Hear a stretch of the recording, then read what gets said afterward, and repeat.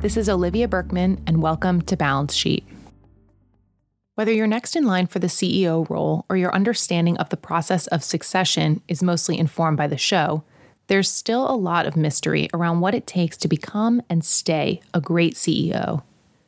CEOs are under intense scrutiny these days, and as the demands from stakeholders for competent leadership increase, the process of CEO succession has become more critical than ever before. We continue to see failures of leadership in the news, from inappropriate relationships to cutting the line for a vaccine. A growing number of CEOs have failed early in their terms, often with devastating consequences to their companies and stockholders. In this episode, I had the privilege to interview Dr. Paul Winham, a senior partner at leadership consulting firm RHR, co-author of the book Inside CEO Succession, The Essential Guide to Leadership Transition, and longtime family friend. Here's the interview.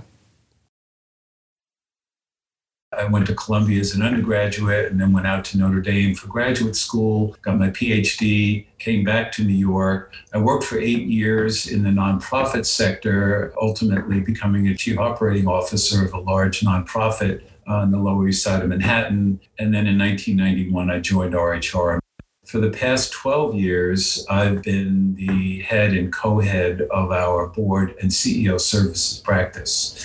RHR International is a 75-year-old management advisory and consulting firm that was founded in 1945 in Chicago. After World War II and all the vets came back and the U.S. economy shifted from kind of a wartime to an industrial economy, the founders of my firm, who were all PhD psychologists, began applying the art and science of the field of psychology to organizational and executive leadership. The firm gets hired by boards to assist them in doing evaluations of their effectiveness. And then a big part of our business is working with executives who are in C-suite roles or people who are being prepared for C-suite roles to help them lead effectively. And also to work with them on CEO succession, which is probably the board's most important responsibility. Have you ever watched the show Succession? You know, I have seen a couple episodes. I know it's pretty highly regarded, but I haven't, sat down and kind of binged watched it. But I've heard it's quite good. It is. It's really, really good. All of the actors are incredible, and we're about halfway through the second season. A focus of yours is CEO succession, and I wondered how accurate it is from your perspective. Are you watching it kind of thinking oh, this is silly, or does a lot of it ring true to you? Well, from the episodes that I did watch, I know that it's a family-owned business, and so it's very interesting. I have worked with CEO succession and family-owned businesses, and it's kind of the confluence of two challenging streams of dynamics. So one is just standard business succession challenges that any organization goes through. But in a family-owned business, you're overlaying the family dynamic. Managing the social psychological dimensions of that are really critical because there are always issues of ego, power, status, legacy that are where the devil lies in those details. An understanding of the company's P&L and what drives revenue is really important for a CEO, which means a CFO is in a great position to take on the role. What are some of the other qualities that are best suited for the CEO role? CFOs often are really liked by boards as potential candidates. However, one of the real critical requirements of most CEO jobs is someone that has actually had direct responsibility for P&L bottom line. Often what companies will do when they're developing internal candidates, particularly from the finance organization, is to look for an opportunity to seed one of those succession candidates into a line business unit, either as the head of that business unit or working closely with the head of that business unit. So they really get familiarity with what it takes to lead, a P&L organization. And then related to that, another critical thing that, a CFO or a controller or somebody in the finance function is their ability to acquire and develop talent. So nobody runs an organization by themselves, and the CEO often gets a lot of credit and a lot of blame when things go well or don't go so well. Every CEO realizes that their ability to be effective is ultimately a function of who are the people who are in the mission critical roles that have to work individually and then as a collective team in order to execute on the strategy. So having a deep appreciation for that and the ability to attract talent, to retain that talent, and to develop that talent is another really critical thing. And sometimes people that come up through a CFO organization are very focused on the quantitative dimension. They're looking at numbers, they're looking at spreadsheets, they're looking at treasury, but the talent side of it is something that sometimes gets a little bit shorter shrift. So the best CFOs are ones who forge really good relationships with their peers on the executive team, who really work to understand the opportunities and challenges that their colleagues are facing and are seen as resources to help them be successful. And then the management of their own team. So great CFOs are great at attracting and retaining and developing talent underneath them. So this whole kind of being a talent magnet and a talent agent, so to speak, is a really important dimension that is really worth investing in. If you are a CFO or you're someone aspiring to the CEO role, getting a reputation as someone that's great with talent is really an important complement to the financial acumen that CFOs usually bring. Outside of skill sets, how much does personality come into play? It's certainly pretty important. And I think it directly relates to this kind of relationship development dimension. Many people may be familiar with some of the personality inventories over the course of their careers. Sometimes as part of executive development, people might be asked to take the Myers-Briggs inventory. Robert Hogan has developed a series of inventories that are looking at leadership and personality as it plays out in organizational life. And all of us have particular styles, particular ways of relating. We have certain strengths to our personality and style, and we have certain potential derailers that if we're not aware of and managing, can kind of hurt us in our career development. But I think, one of the critical dimensions of a great executive leader is having a high level of self-awareness. Over the last 25 years, I'm sure, your audience is familiar with the work of Daniel Goleman in emotional intelligence. So that EQ is a really critical part of being successful, which includes both self-awareness so that we know what our strengths are, we know some of our limitations, we know how we might potentially show up under stress in a way that could be problematic. And being self-aware helps us to self-manage. But the other side of that EQ is also having a great awareness of the other people that we work with. So being, kind of attuned to their motivations and being able to kind of utilize our insights about other people to cultivate really good working relationships with them. So I think the personality dimension is pretty important. You've been at RHR, you said, for 30 years.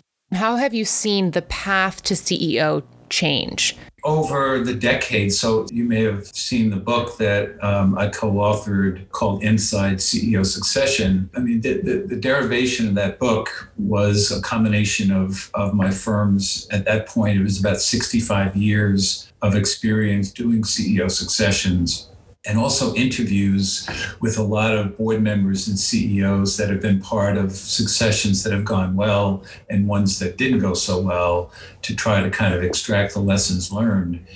And over up until, I would say, a decade or so ago, a lot of CEO succession was managed by the incumbent CEO. The tenure of CEOs used to be a lot longer, in many cases averaging more than a decade, and in some cases 2 decades or more. And the sitting CEO often would be the person that would be responsible for picking and grooming a successor and then presenting that successor to the board. And unless there were problems or issues, the board often would rubber stamp the selection choice. So that inside candidate often was someone that was selected and groomed in the likeness and image of the sitting CEO, often with a similar background, coming often through the business. That was, I think, the primary source of candidates in the pipeline. In 2008, when the market crashed, there became kind of a shift. And first of all, the tenure of CEOs started to get a lot shorter. The pressure on CEOs started to increase significantly.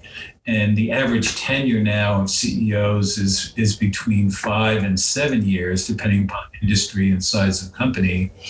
So there became much more, I wouldn't say churn, but certainly a faster turnover of CEOs, which also put more pressure on boards to be thinking about how do we, make sure that we've got continuity and leadership in this really mission critical role.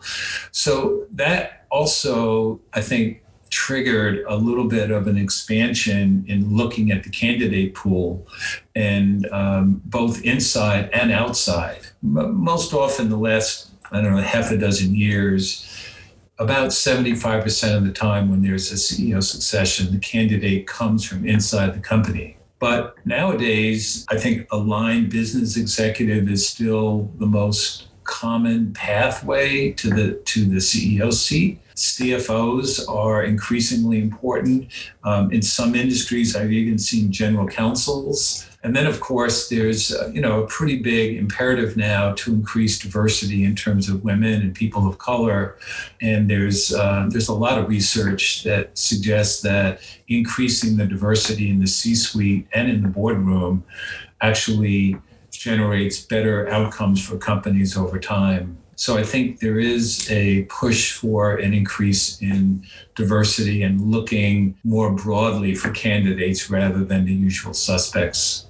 When you hear about a new CEO taking over at a very well-known organization, how often, I would think it's very often, is that organization partnered with an RHR or somebody like that who is assisting with that transition, whether it be a coach, or how often is that the case? Yeah, no, it's a great question, because what's interesting is that there's a lot of effort that goes into the selection of the CEO. The board is usually very, very active. The incumbent CEO is usually very active. The chief human resource officer is often involved. And there's a lot of effort put into looking at and vetting both internal candidates and comparing them to outside candidates.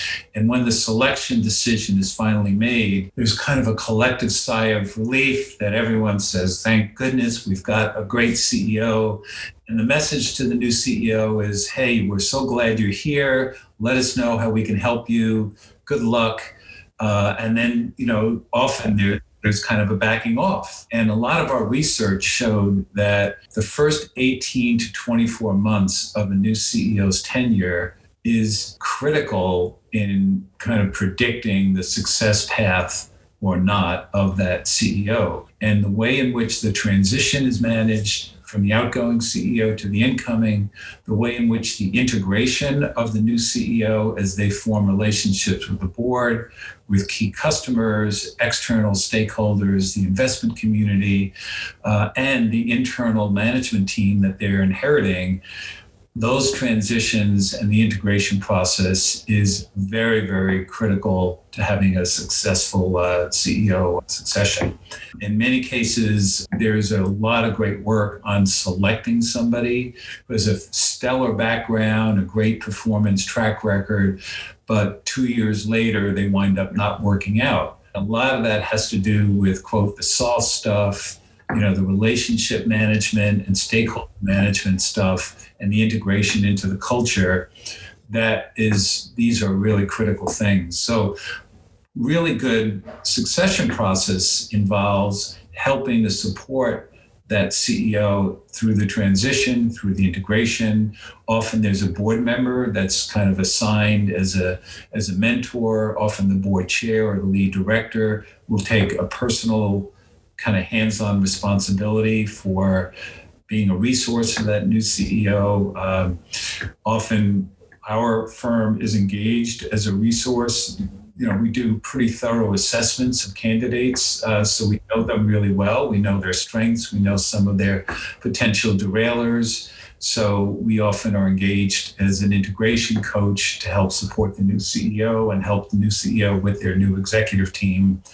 And that really goes back to 1945 when the firm started, and all of these new companies were building management teams. So the selection of who kind of comes onto the bus is certainly important, but then how people work together and manage all of the synergies so that the whole is better than the sum of the parts, that's, a really important part of this process.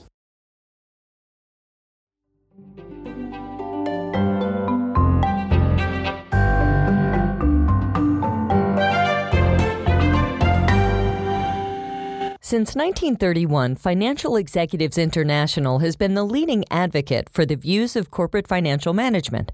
Its more than 10,000 members hold policymaking positions as chief financial officers, chief accounting officers, controllers, and treasurers at companies from every major industry.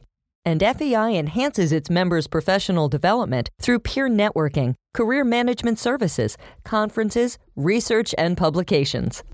Join FEI today to network with key influencers, understand emerging issues, advocate for corporate finance, and boost your career opportunities. Both individual and corporate membership options are available. Go to www.financialexecutives.org and click on Become a Member, or look for the link in this episode's show notes.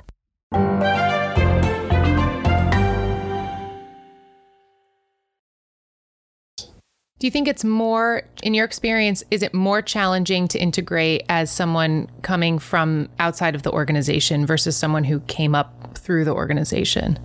Yeah, it certainly is. Person from the inside has the benefit of knowing everybody, usually very familiar with the culture. I think the challenge for insiders is moving from a peer-to-peer relationship with their fellow executives to now being kind of the boss. And that transition is sometimes challenging. And also shifting and forging, in many cases, a different and new relationship with the board of directors, who is ultimately the boss of the CEO. Inside executives often have some exposure to the board, but it's frequently somewhat limited. So that's an important part. But an outsider coming in has the challenge of learning the business, learning the culture, learning the key kind of stakeholders who are the critical partners. So there's a much heavier lift for an outsider coming in, which is part of what puts the risk profile for an outside hire to be greater than an inside candidate. We talked about the pressure that the increased pressure that CEOs are under today and the scrutiny that they face. And people probably look at their CEO and at times they feel frustrated, or they feel like I could do that, or I would make this decision differently, and et cetera. What do you think are some of the more common misconceptions and myths about being in the CEO role? What is it really like? What do you think people get wrong about the CEO role? Well, the first thing that jumps to mind, Olivia, is that I think we tend to assume that the CEO is all powerful and ultimately kind of makes all the decisions and makes all the calls. In some situations, a CEO is also the board chair, so that does add more kind of power and heft to the role. But it's almost like the coach of a football team is a pretty important kind of bottom line role, but that person reports to a general manager. There's someone who's in charge of player personnel, and that's why some football coaches will actually insist on having decision rights and authority over personnel and even getting a GM role as well. But, CEOs are not all powerful. They have to answer to a board of directors. They have to answer to the investment community. They often are very much affected by key supplier relationships and key customer relationships. So they're managing an ecosystem of stakeholders, including the senior management team and the employee workforce. And they've got to kind of balance the demands and the desires of this whole ecosystem of stakeholders who are not always aligned in terms of what their desires are. One of the critical skills is the ability to kind of navigate and negotiate among this group of stakeholders in a way that maintains rapport, that maintains respect, and helps inform them, particularly when there are decisions that are not going to be consonant with what some part of the stakeholder community or another may want. So I think, one of the misconceptions is the sense of, well, CEOs, once you get that job, you're in charge and you're ruling the world. And those folks who are sitting in those chairs have to be very responsive to a broader array of people to whom they're accountable than people might think and expect. I think that the best CEOs maintain active relationship and engagement with all of those different stakeholders and constituents so that they are able to invite their perspectives. Everyone has an opinion, everyone has a point of view, and the best CEOs are able to kind of get lots of input from all of those people and then ultimately engaged in a balancing and a kind of a negotiation process to come up with decisions that are going to be defensible in the best long-term interests of the company. In my experience, I do interview a lot of people at the C-level, and I'm almost always incredibly impressed by how eloquent they are, how well they are able to, deliver the message that they want to deliver. Do you think that public speaking, communication, has that skill set become more important, especially for these organizations where the CEO might be on television these days? Have you seen that change through the... I think it's the ability to communicate your ideas in a relationship with a variety of stakeholders has always been important.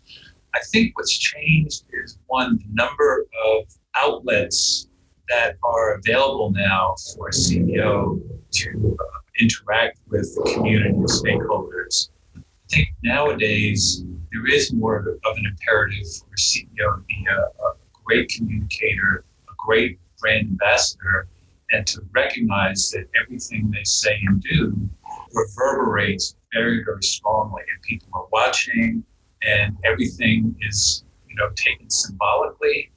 One of the things that I wanted to add about the attributes, if you will, of a great CEO is character. So if you think about the CEOs who have lost their jobs, particularly in the last several years, there are two primary reasons why CEOs get fired. One is for poor performance. And if you have, 3, 4, 5, 6 quarters in a row where you are missing your earnings and you're not delivering results, that CEO is vulnerable. But the second, equally and maybe even more common reason has to do with violations of company policy or behavior that is considered inappropriate and unacceptable. And, just in recent days, there's a story of, the CEO of Apollo Management, who apparently had some relationship with Jeff Epstein, and he just had to step down from his role. Just yesterday, there was reports of an executive that kind of jumped the line to get a COVID vaccination early, and he wound up being fired. The CEO of McDonald's was let go last year due to violating some company policy in terms of relationships inside the company. So the quality of character, trustworthiness is a really, really important thing. But one of the things that when we're building these profiles from great CEOs is what we call their ability to handle moments of truth. So it's one thing to lay out, all right, here is the business strategy, here's what we're going to be delivering, here are the investments we're going to make. But every CEO faces these unforeseen issues, challenges. These are these moments of truth that test the character and the mettle of the CEO. How you show up during a crisis, during one of these moments of truth is really, really critical. And that has to do with core values and character. And, if you're thinking about being a CEO, you really got to look in the mirror and do a pretty candid self-assessment about how you stack up on that. And then what kind of reputation you have among your colleagues as someone that is, of really solid integrity, strong values, and character that other people are going to be able to trust and know that when these times of challenge come, you're going to show up in a way as opposed to retreat or recede or misbehave. That issue of character and personal values is a really important part of what boards look for when they're assessing CEOs. Yeah, I'm glad you brought that up because that's such a great point. And I know of the examples that you gave, and also obviously COVID is just an incredible test for leadership. And so, to hear somebody who's cutting the line for a vaccine, it's what a sign of the times. Yeah. There's an old saying that says, it's the storm, not the calm, that makes the sailor. Anyone can kind of take a sailboat, cross calm seas with low winds, but when the waves really start pounding the deck and the winds are picking up, that really tests the navigation skills of the sailor. And it's the same for a CEO or really any executive leader that's got responsibility for an organization or a part of an organization. It was really so nice to see you. Well, it's been my pleasure, Olivia. I look forward to meeting Julian one of these days.